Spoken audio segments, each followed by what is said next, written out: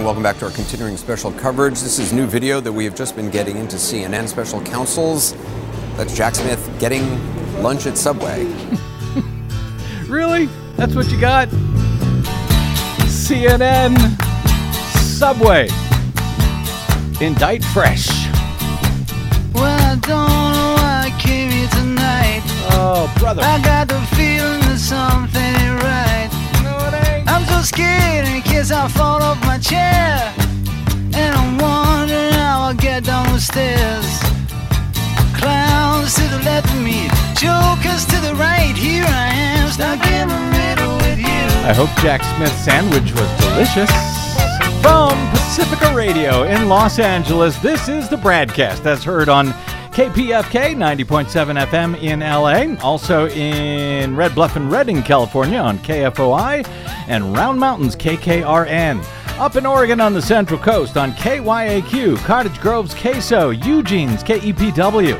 Lancaster, Pennsylvania's W News, Maui, Hawaii's KAKU. In Columbus, Ohio on WGRN, Palinville, New York's WLPP, Rochester, New York's WRFZ. Down in New Orleans on WHIV, out in Gallup, New Mexico on KNIZ.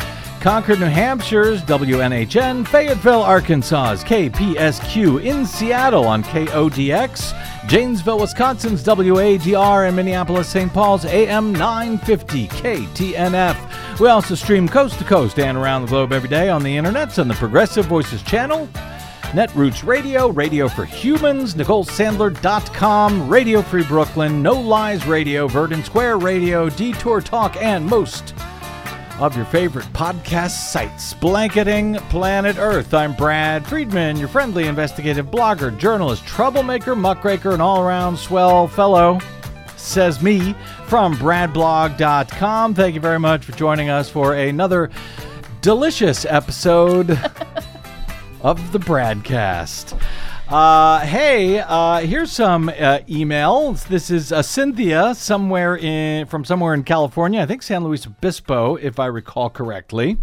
Cynthia writes in to me via bradcast@bradblog.com following yesterday's program concerning the disqualification, or the idea that we should disqualify Donald Trump from next year's presidential ballot as per the insurrection disqualification clause of the U.S. Constitution. That would be Section 3 of the 14th Amendment. And on the climate crisis that more than once yesterday derailed our discussion as it does about Section 3 of the 14th Amendment on yesterday's show. Yes. Hi, Desi Doyen. Hi. I'm still laughing about Jack Smith breaking news, going to get a sandwich. Well, CNN is on top of things, you know. Yes. Also, so is cheese, mustard, and some Chipotle mayo.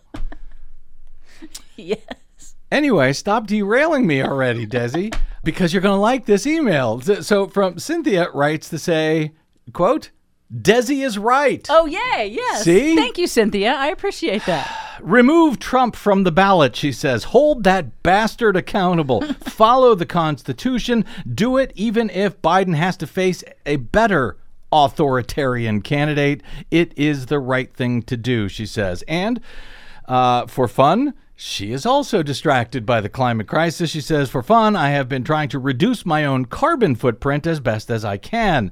It has really taken a huge bite out of my 401k retirement savings, but I have put 20 solar panels on my roof and added battery backup.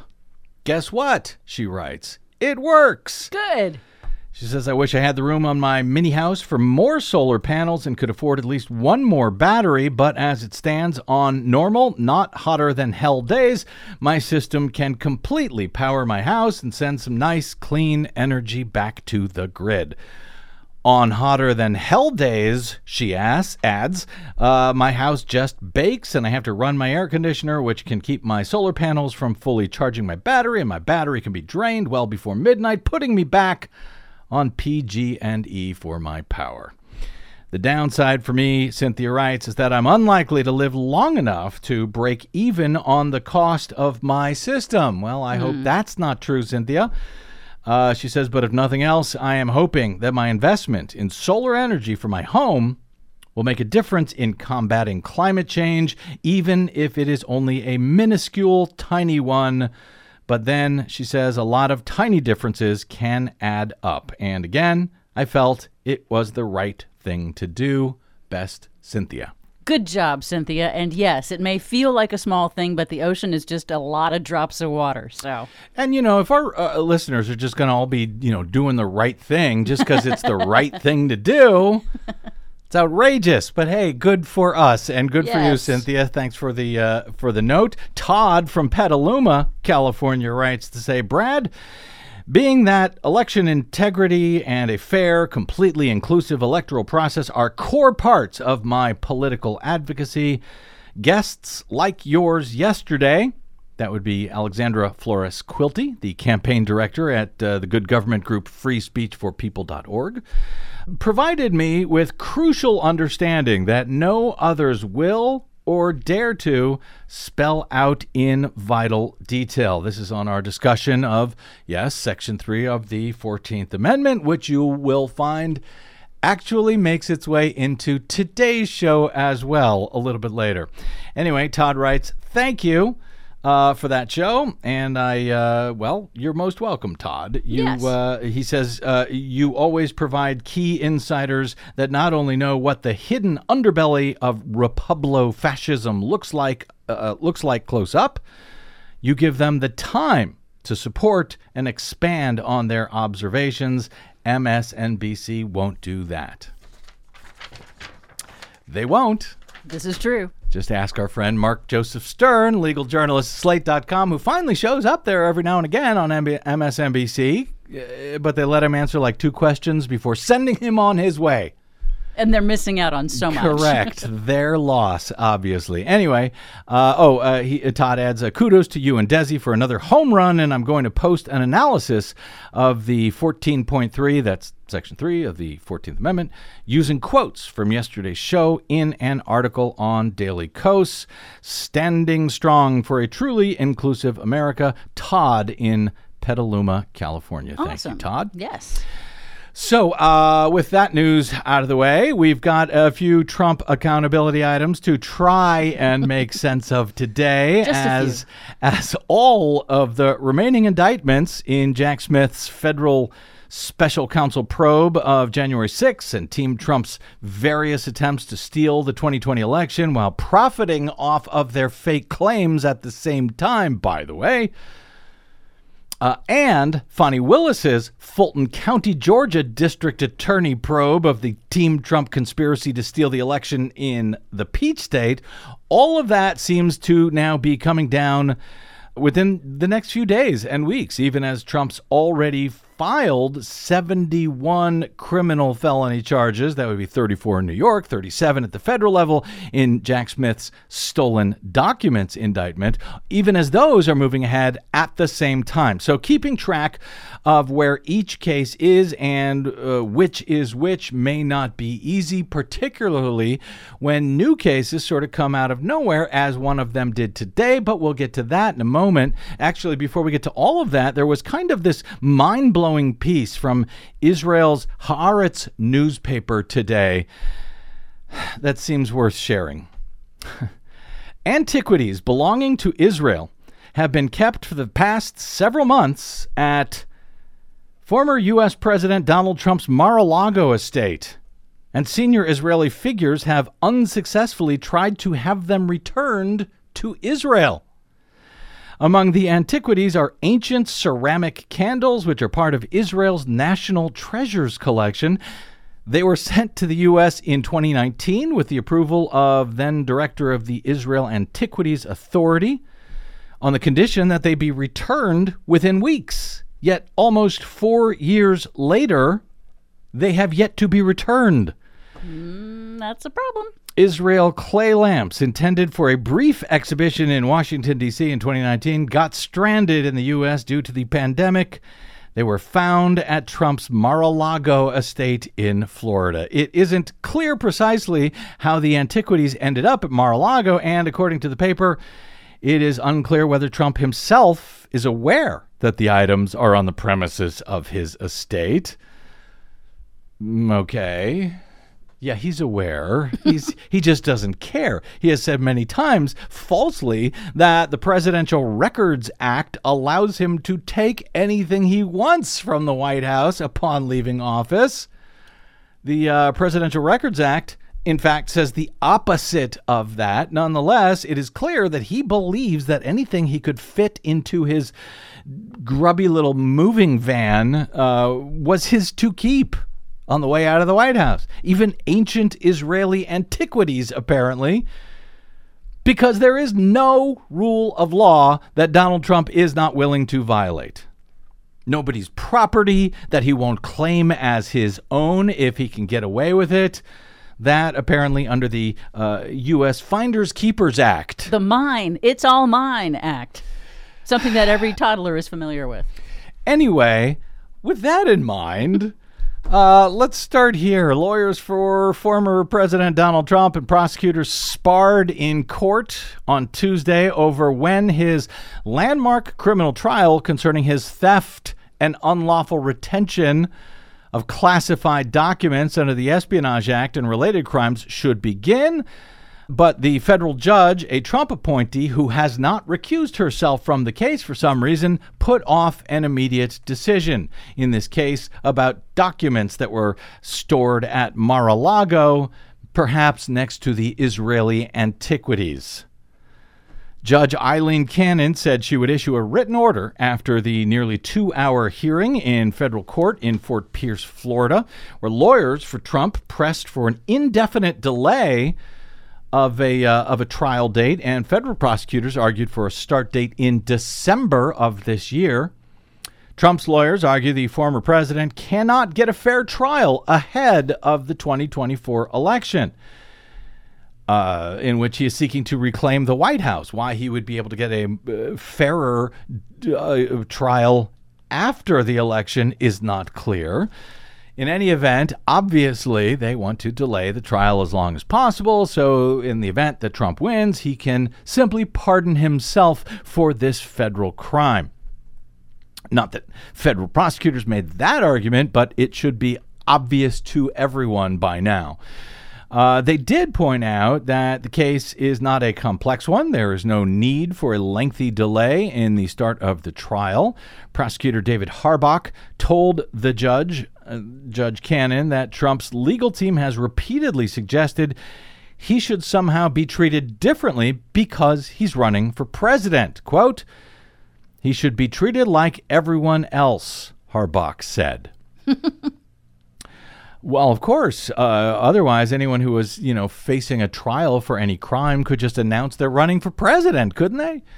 It was the first time arguments were held in front of Cannon in this particular unprecedented federal prosecution of the former president.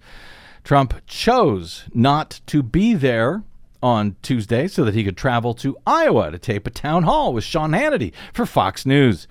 His co-defendant, however, his valet, Walt Nauta, did attend the hearing in an earlier phase of this case prior to the indictment, but after the search warrant was executed at Mar-a-Lago for these stolen documents. Judge Cannon's rulings were completely overturned and dismissed by the very conservative 11th Circuit Court of Appeal. So we will see how she does now that this case is underway proper.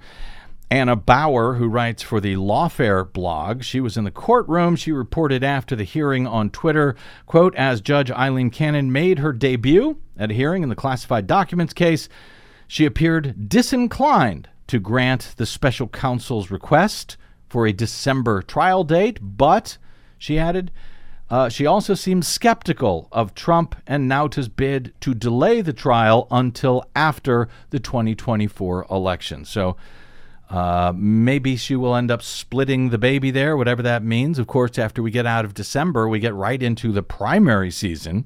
So if this is delayed to some extent, it will be right in the middle of the primary elections next year. Her ruling, Cannon's ruling on the actual trial date on the matter will be issued, she said, quote, "soon."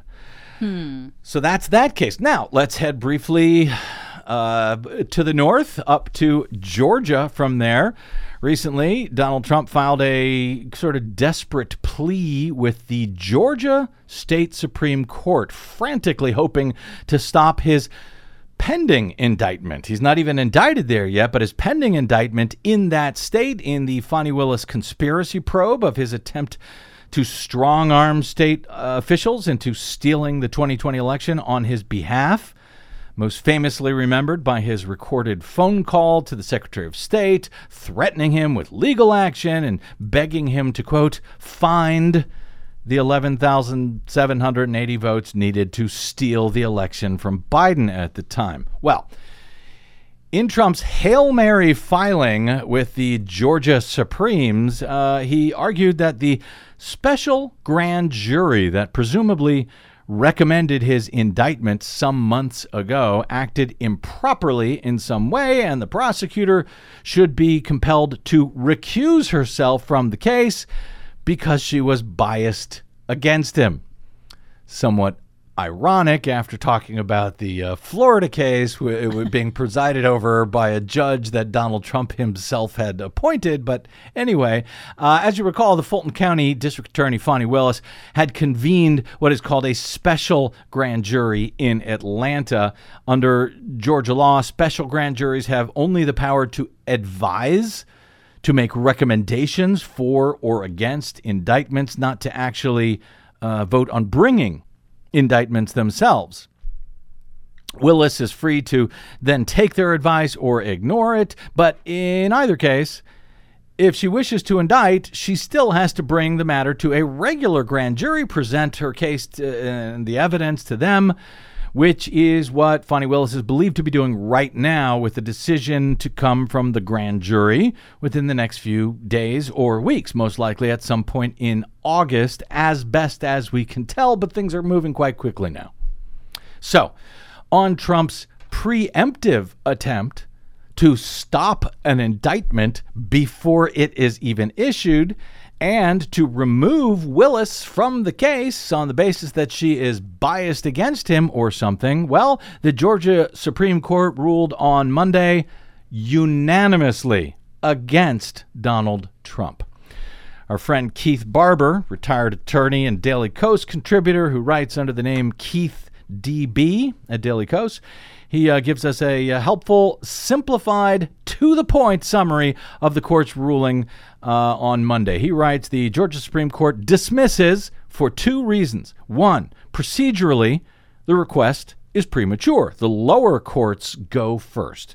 So, in other words, Trump filed straight to the state Supreme Court rather than, like anyone else, filing his challenge in a lower court and then working his way up to the Supremes if and when a record has been established and developed and, it's found that it is warranted in the case to go to the Supreme Court. Donald Trump doesn't have time for that. He just went straight to the Supremes. Number two, it was also dismissed on the merits of the case. On that, the Georgia Supremes wrote, quote, even if the petition were procedurally appropriate, petitioner has not shown that he would be entitled to the relief that he seeks. Going to the merits, he says precedents cited by Trump's complaint apply to only regular grand juries.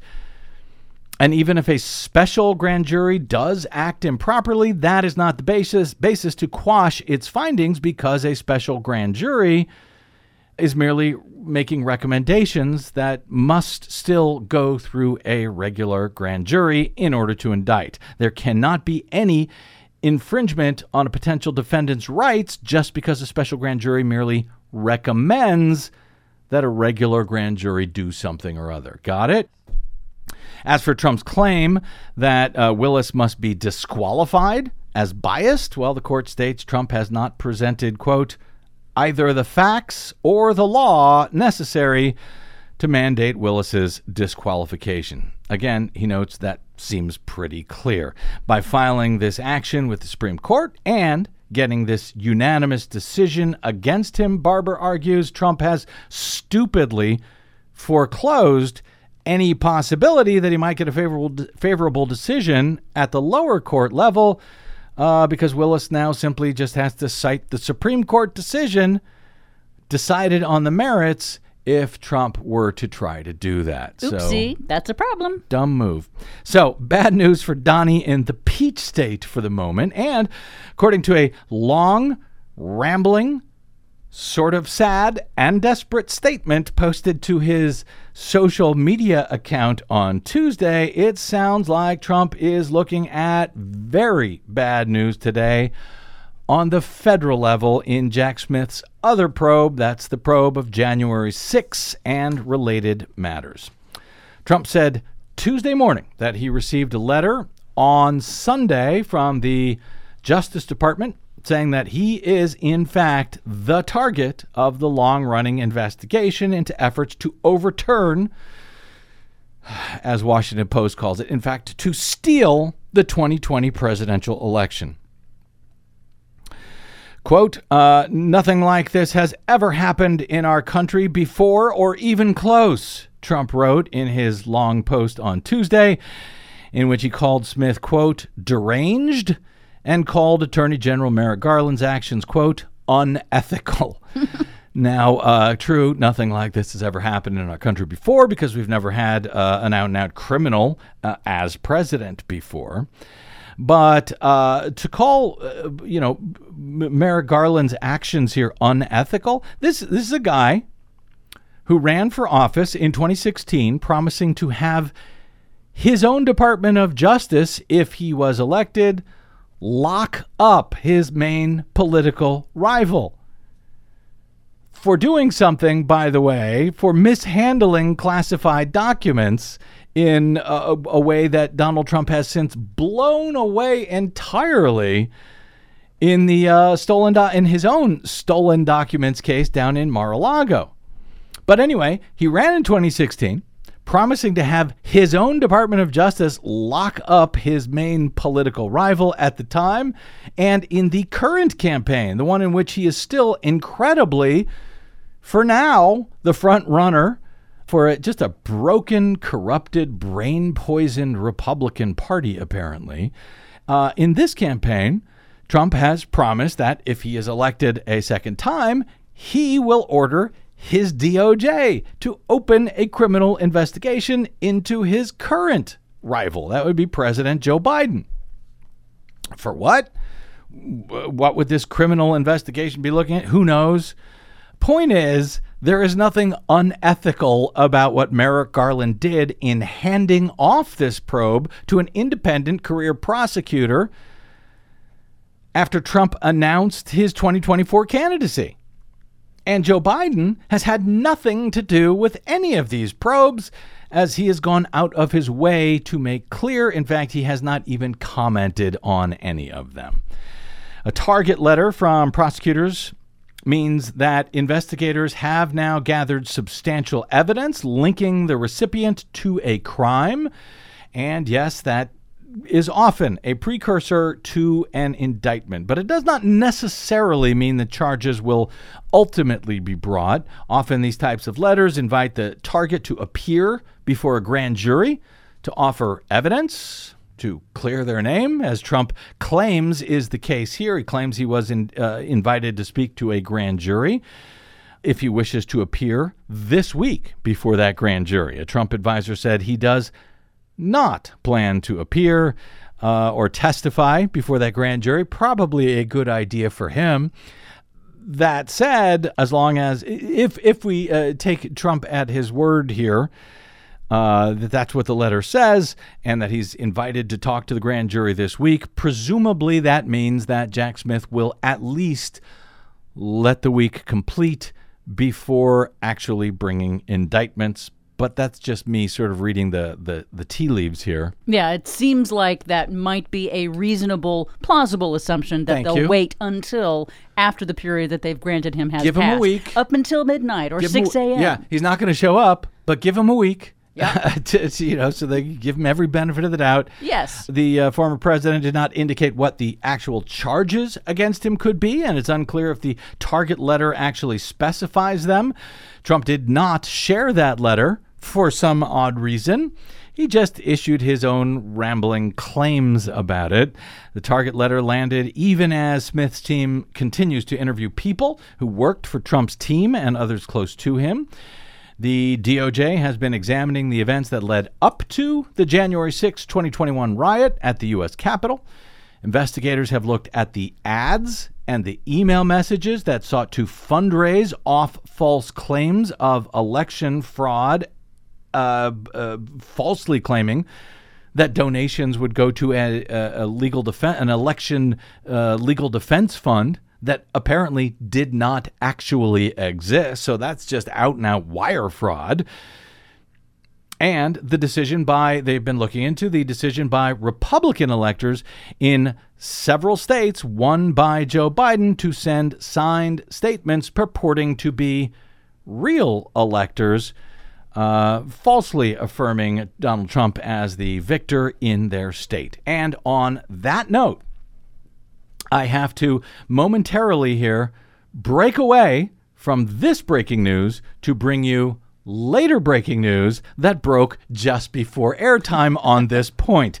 Michigan Attorney General Dana Nessel announced Tuesday that she has now filed state charges against 16 Michiganders who signed paperwork falsely claiming that President Donald Trump won the 2020 election as part of the scheme to overturn the results, as NBC reports. These appear to be the first charges filed against fake electors. The 16 people being charged in Michigan allegedly met in the basement of the state's Republican Party headquarters, where all legitimate electors apparently meet for a presidential election. In the basement of the Republican Party headquarters, signed multiple certificates claiming they were, quote, the duly elected and qualified electors for president and vice president of the United States of America for the state of Michigan. Nessel said, adding, quote, that was a lie. They weren't the duly elected and qualified electors, and each of the defendants knew it, she says. Nessel said the false electors are being charged with 8 felony counts each, including forgery. So how do you like your former president now, kiddies? The 16 individuals include Michigan GOP co-chair Michonne Maddock and state Republican National Committee woman Kathy Burden. All right, so there's that breaking news in the middle of this other breaking news. Now back to our previously breaking news regarding Trump's target letter from Jack Smith. In addition to all of that, federal prosecutors in that case have also inquired with witnesses about Trump's pressure campaign on Vice President Mike Pence to overturn the election, as led at the time by Trump attorneys Rudy Giuliani and John Eastman, both of whom are now facing disbarment processes in New York and D.C. for Giuliani and out here in California for Eastman. Both falsely argued that Pence could legally reject Biden's electors when Congress gathered to confirm his win. TPM notes the fake electors scheme involved a coterie of attorneys for Trump purportedly directing GOP electors in 7 states that Trump lost to cast their ballots anyway as if he had won. The documents were then delivered to Congress by a guy named Mike Roman, the 2020 Trump campaign director of Election Day operations. Now, Roman is reportedly cooperating with the investigation as of last month. That is not good news for Trump and friends. Mike Roman, it would seem, as the director of the campaign's Election Day operations, would know a lot of stuff, and if he's cooperating, in theory, he'll be sharing all that stuff with prosecutors. AP reports the prosecutors have questioned multiple Trump administration officials before a grand jury in Washington, including Vice President Mike Pence, who was repeatedly pressured by Trump to ignore his constitutional duty and block the counting of the electoral votes on January 6.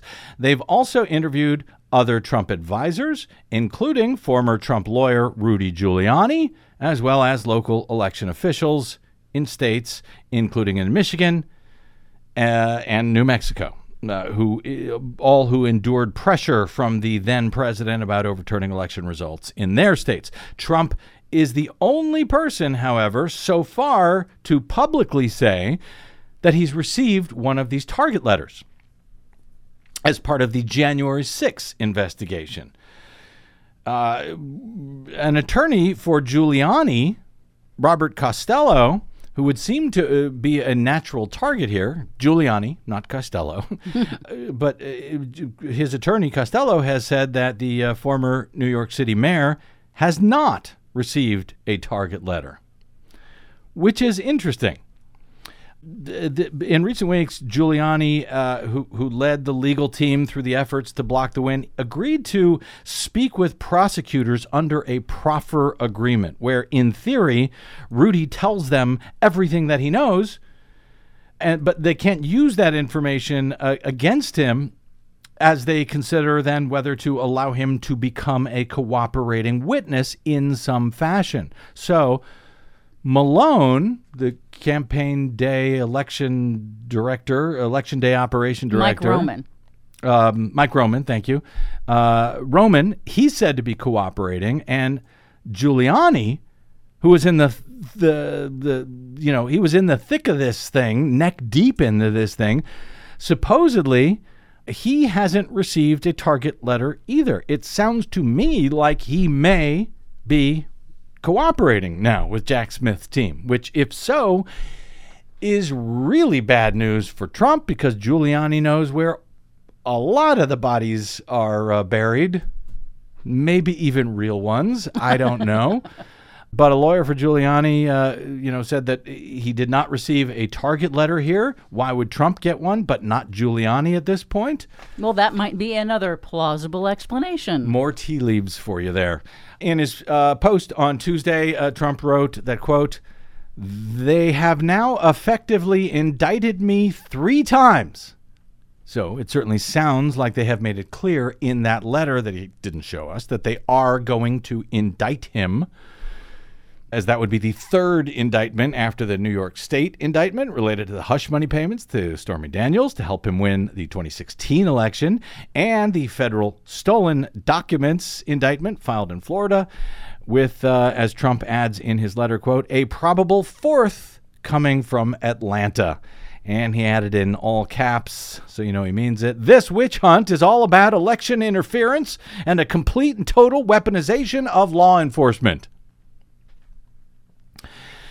Again, amusing, given his own attempts to do exactly that, to weaponize law enforcement as president previously, and his promise to do even more so if he's reelected. And add to that, by the way, the terrifying report from the New York Times on Monday.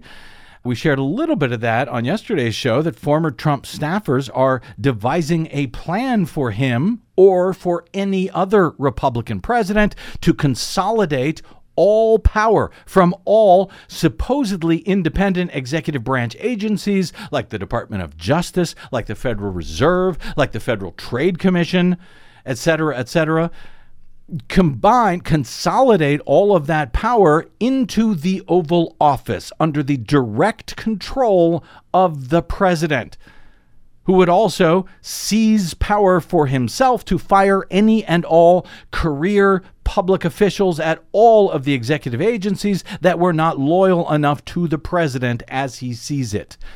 And this is not a conspiracy theory. This is not something that I'm just saying, oh, they're going to do this, be very afraid. This is the plan that these people, including Trump, are publicly talking about. And if elected, they will then use the fact that they're talking about it, they've presented this plan as a mandate to then execute that plan in what is nothing short of a full-on autocratic takeover of the executive branch under a so-called unitary executive theory. They're saying they're going to do this. We ought to believe them. And that plan, remember, is not only for Trump, but for whichever Republican next wins the White House. I think I'm going to have to get into that. We didn't have enough time yesterday or today, but at some point I'm going to have to get into more of those details so that you are properly terrified about what they are publicly promising to do when either Trump or the next Republican takes over the White House. Yes, so it's basically the Putin oligarch model. It is. I mean, when you hear me discussing, democracy versus autocracy in the context of the 2024 election and in the context of Democrats versus Republicans, that is what I am talking about. That is not a partisan matter. That is simply a fact matter based on demonstrable evidence. The Democratic Party, love them or hate them, is currently pro-democracy. Whether that democracy is imperfect or not, that's a separate issue. But the Republican Party is now pro-authoritarianism, and they have both the plan and the candidate, now their front runner for the 2024 presidential nomination, to prove it. Fox News on Tuesday was collecting statements in response to Trump's announcement of his targeting letter from some of the other candidates in the 2024 presidential primary contest. His closest rival, Florida Governor Ron DeSantis, whose campaign now seems to be sinking like a stone, echoed the claim of Trump and other Republicans about the politicization of federal institutions like the DOJ and the FBI, even as they called for the politicization of those institutions if they become president. And in DeSantis's case, where he has politicized his own state government from top to bottom, from healthcare to law enforcement to what words teachers may say and what books may be in their libraries, well, DeSantis said courageously about Trump's announcement, quote, "I can't speak to that because I haven't seen it." But he added, quote, "I can tell you one of my jobs as president will be to end the weaponization of these agencies." Really? Will it, Ron? Another candidate, former South Carolina Governor Nikki Haley, showed a bit more courage than DeSantis when she was asked about all of this on Fox News. Former President Donald Trump announced that he has been notified as of Sunday night that he says he is the target of an indictment as it relates to January 6th. Your reaction to that, and how does that affect the race? It's going to keep on going. I mean, the rest of this primary election is going to be, in reference to Trump, is going to be about lawsuits. It's going to be about legal fees. It's going to be about judges. And it's just going to continue to be a further and further distraction. And that's why I am running, is because we need a new generational leader. We can't keep dealing with this drama. We can't keep dealing with the negativity. Very courageous. Former Arkansas Governor Asa Hutchinson, running as an anti-Trump candidate himself, so actually receiving almost zero support from Republican voters. He blasted Trump for the latest news. Quote, "I have said from the beginning that Donald Trump's actions on January 6th should disqualify him from ever being president again. As a former federal prosecutor, I understand the severity of grand jury investigations, what it means to be targeted by such an investigation. While Donald Trump would like the American people to believe he is the victim in this situation," said Hutchinson, "the truth is that the real victims of January 6th were our democracy, our rule of law, and those Capitol police officers who worked valiantly to protect our Capitol."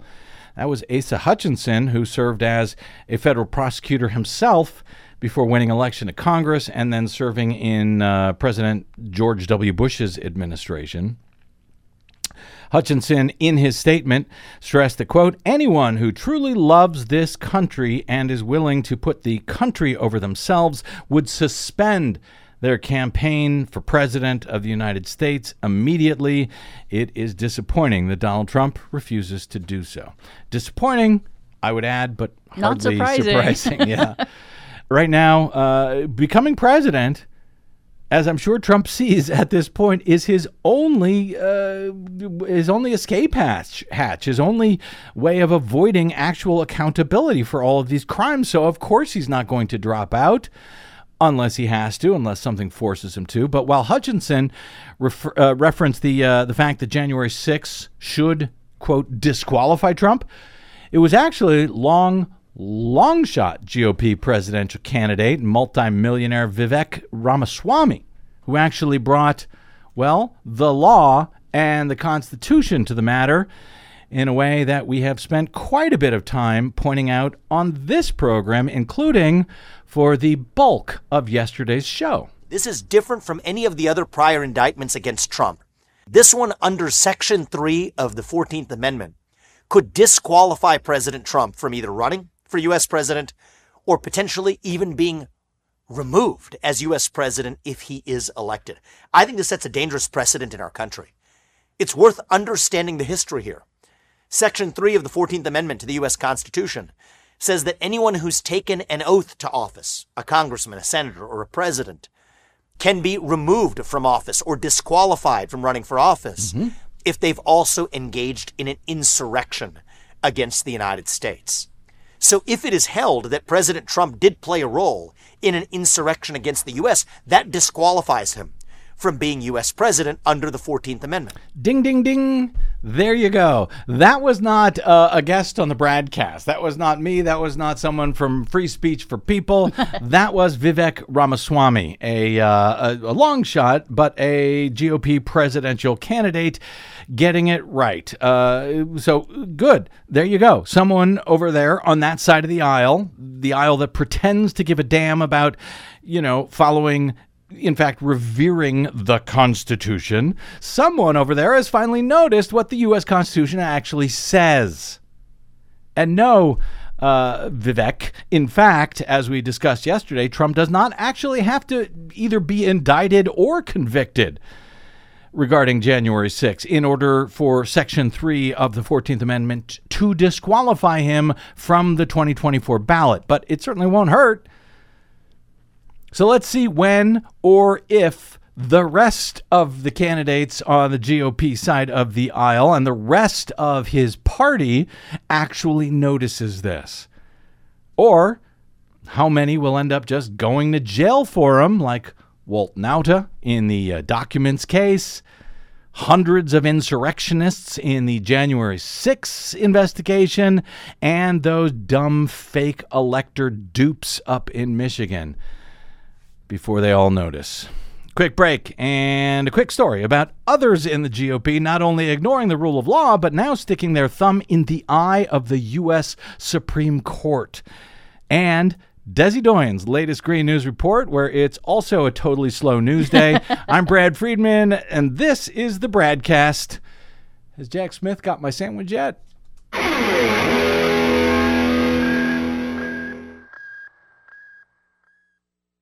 The BradCast and the Green News Report are 100% independent, 100% listener-supported. But we can't do it alone. We need you. Please help us bring real facts to listeners at independent stations around the nation. Please drop by bradblog.com/donate. That's bradblog.com/donate.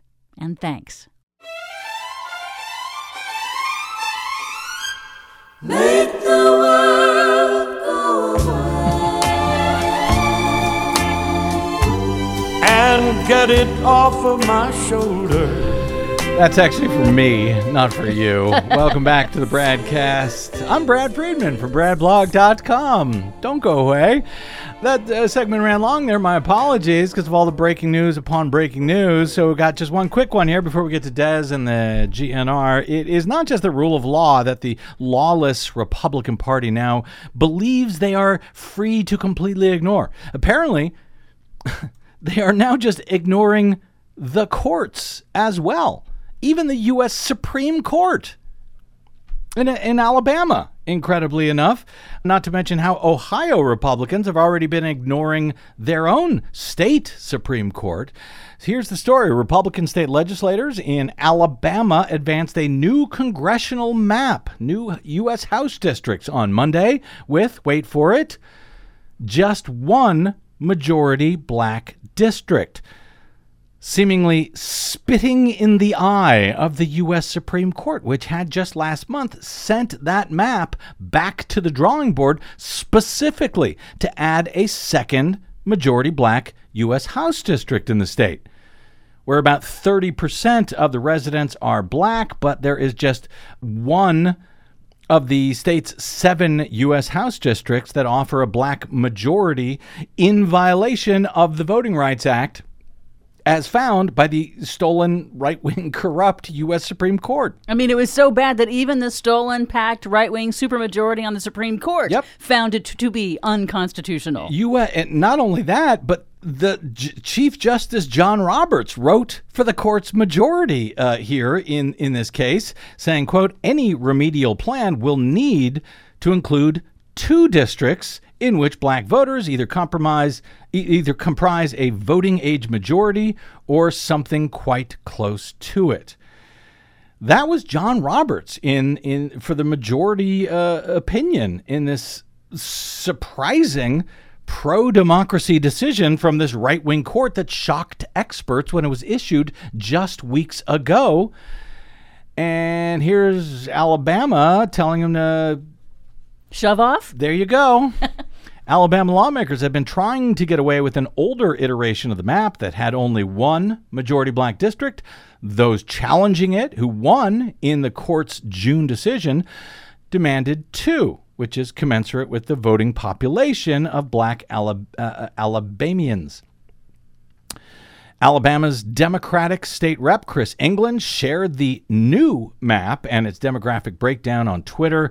1 district on the map is 53% black and 43% white. The next largest black population share in a district is only 44%, as compared to 52% white. All of the Democrats on the committee opposed the new map. It'll go to the full legislature this week, so we'll be watching what happens. But Alabama may be following in the footsteps of Ohio, as TPM's Kate Riga argues, where Republican legislators flatly refused to follow that state's Supreme Court order to redraw their own maps last year. They instead pursued legal appeals, including to the U.S. Supreme Court. Some expect that appeal to be rejected and for remapping to begin in Ohio this summer. But we will see at this point. And even if the challenge is rejected by the U.S. Supreme Court, will Ohio Republicans simply reject the U.S. Supreme Court, as Alabama lawmakers are attempting to do? That sort of seems where we pretty much almost are at this point in this nation. It's remarkable. At least on the Republican side of the aisle, where the rule of law apparently does not matter, and now even the courts don't matter. This is not a good thing.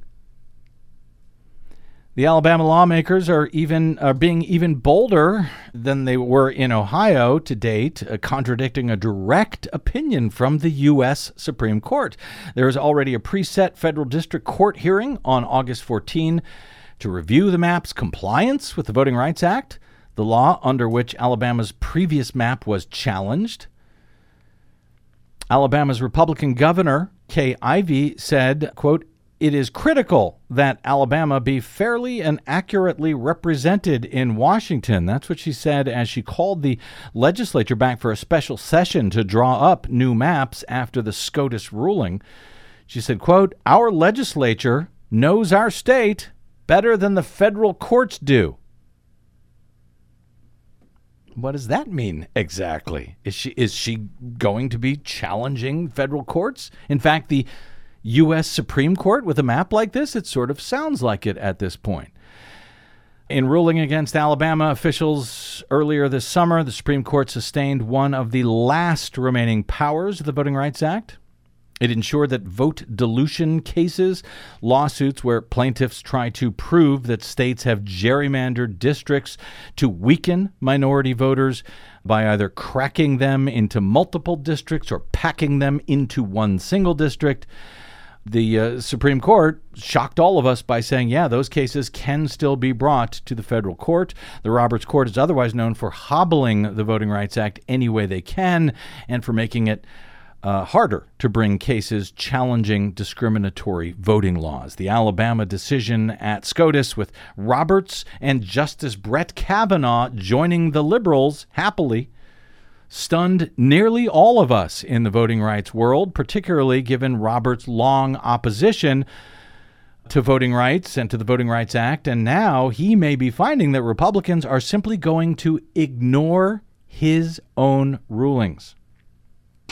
incredible. We will be watching. Green News Report is next. I'm Brad, and this is the BradCast.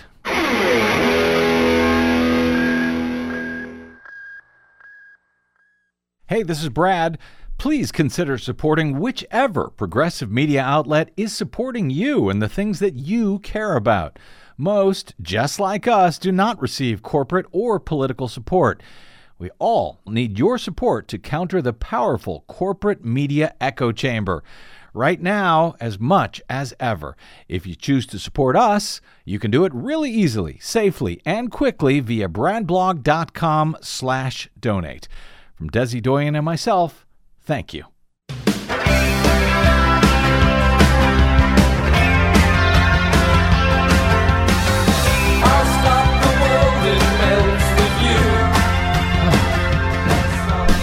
Well, that was exhausting.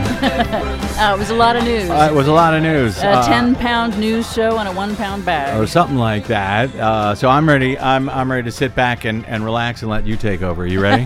Yes. All right, let's get to it. Our latest Green News Report. We're seeing basically the manifestation of decades of inaction. Extreme heat and floods strike simultaneously across the Northern Hemisphere. Corporate TV news mostly ignores climate change in extreme weather coverage. Plus, crushing insurance increases now facing Florida homeowners before hurricane season even enters its peak. Another major insurer ditches Florida in the middle of hurricane season. All of that bad news for Florida and more straight ahead. From BradBlog.com, I'm Brad Friedman. And I'm Desi Doyen. Stand by for 6 minutes of independent green news, politics, analysis, and snarky comment. The governor responding to those concerns today about this insurance crisis with what really sounded like a wish upon a star moment. Did that reporter just use Disney to punch Ron DeSantis in the face? Why, yes, he did. Knock on wood, we won't have a big storm this summer. Knock on wood? This isn't what we should be hearing from our leaders. Nope, but it's what you're hearing from Ron DeSantis. Knock on wood, this is your Green News Report.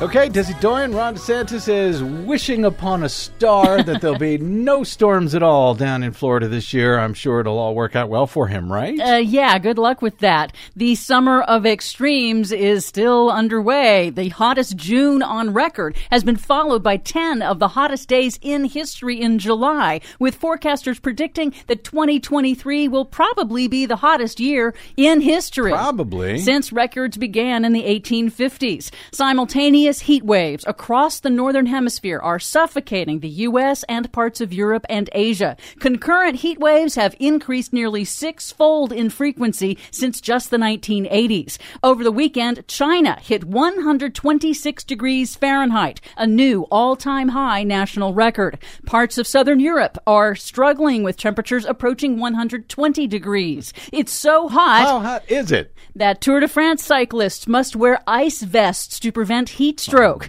The Italian government is warning people to stay out of direct sunlight at the height of tourism season.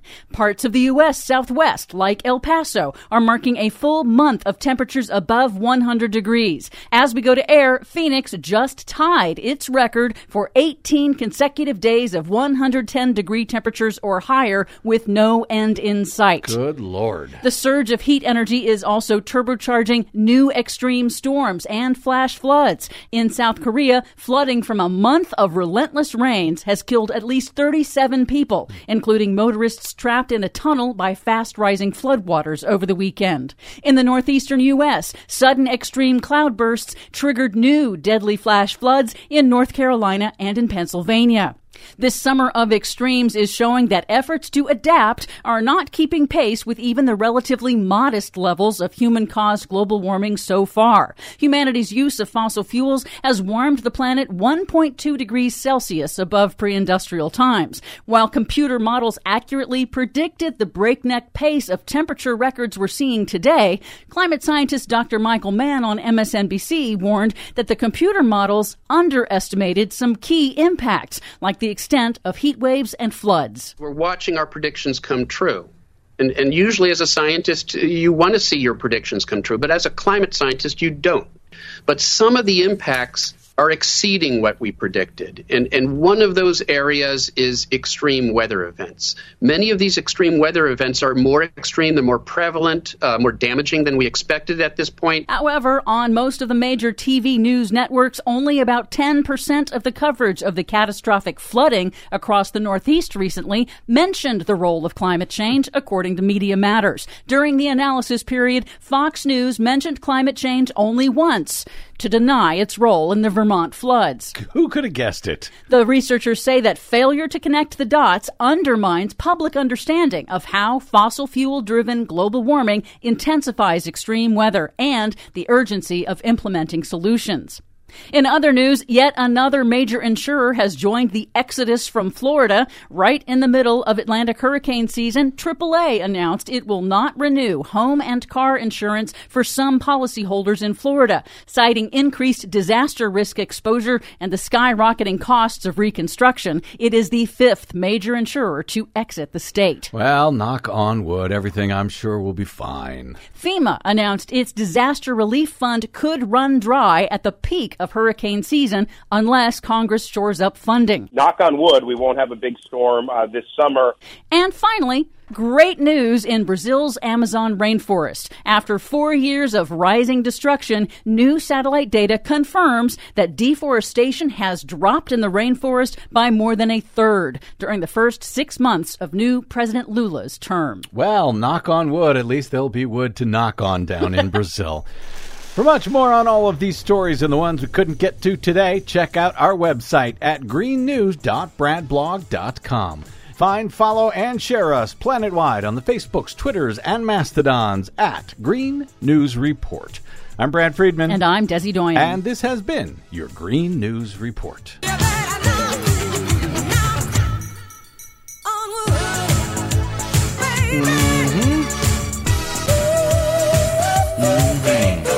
And we do have an update on Phoenix. Yeah. You know, they had tied their record for the most consecutive days over 110 degrees Fahrenheit. Yep. Well, they've now broken that, and there's no sign of that heat wave ending now. Way to go, Phoenix. They'll probably break it again. Congratulations.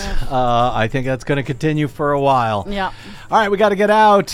Knock on wood. My thanks to our producer, Desi Doyen, to all of you for spending a portion of your day or night with us. It is always an honor and greatly appreciated. If you missed any portion of today's program, you can download it anytime for free at bradblog.com. There is no paywall there. Why? Because of those of you who stop by bradblog.com/donate to help us stay on the air, 100% listener and reader supported. Thank you.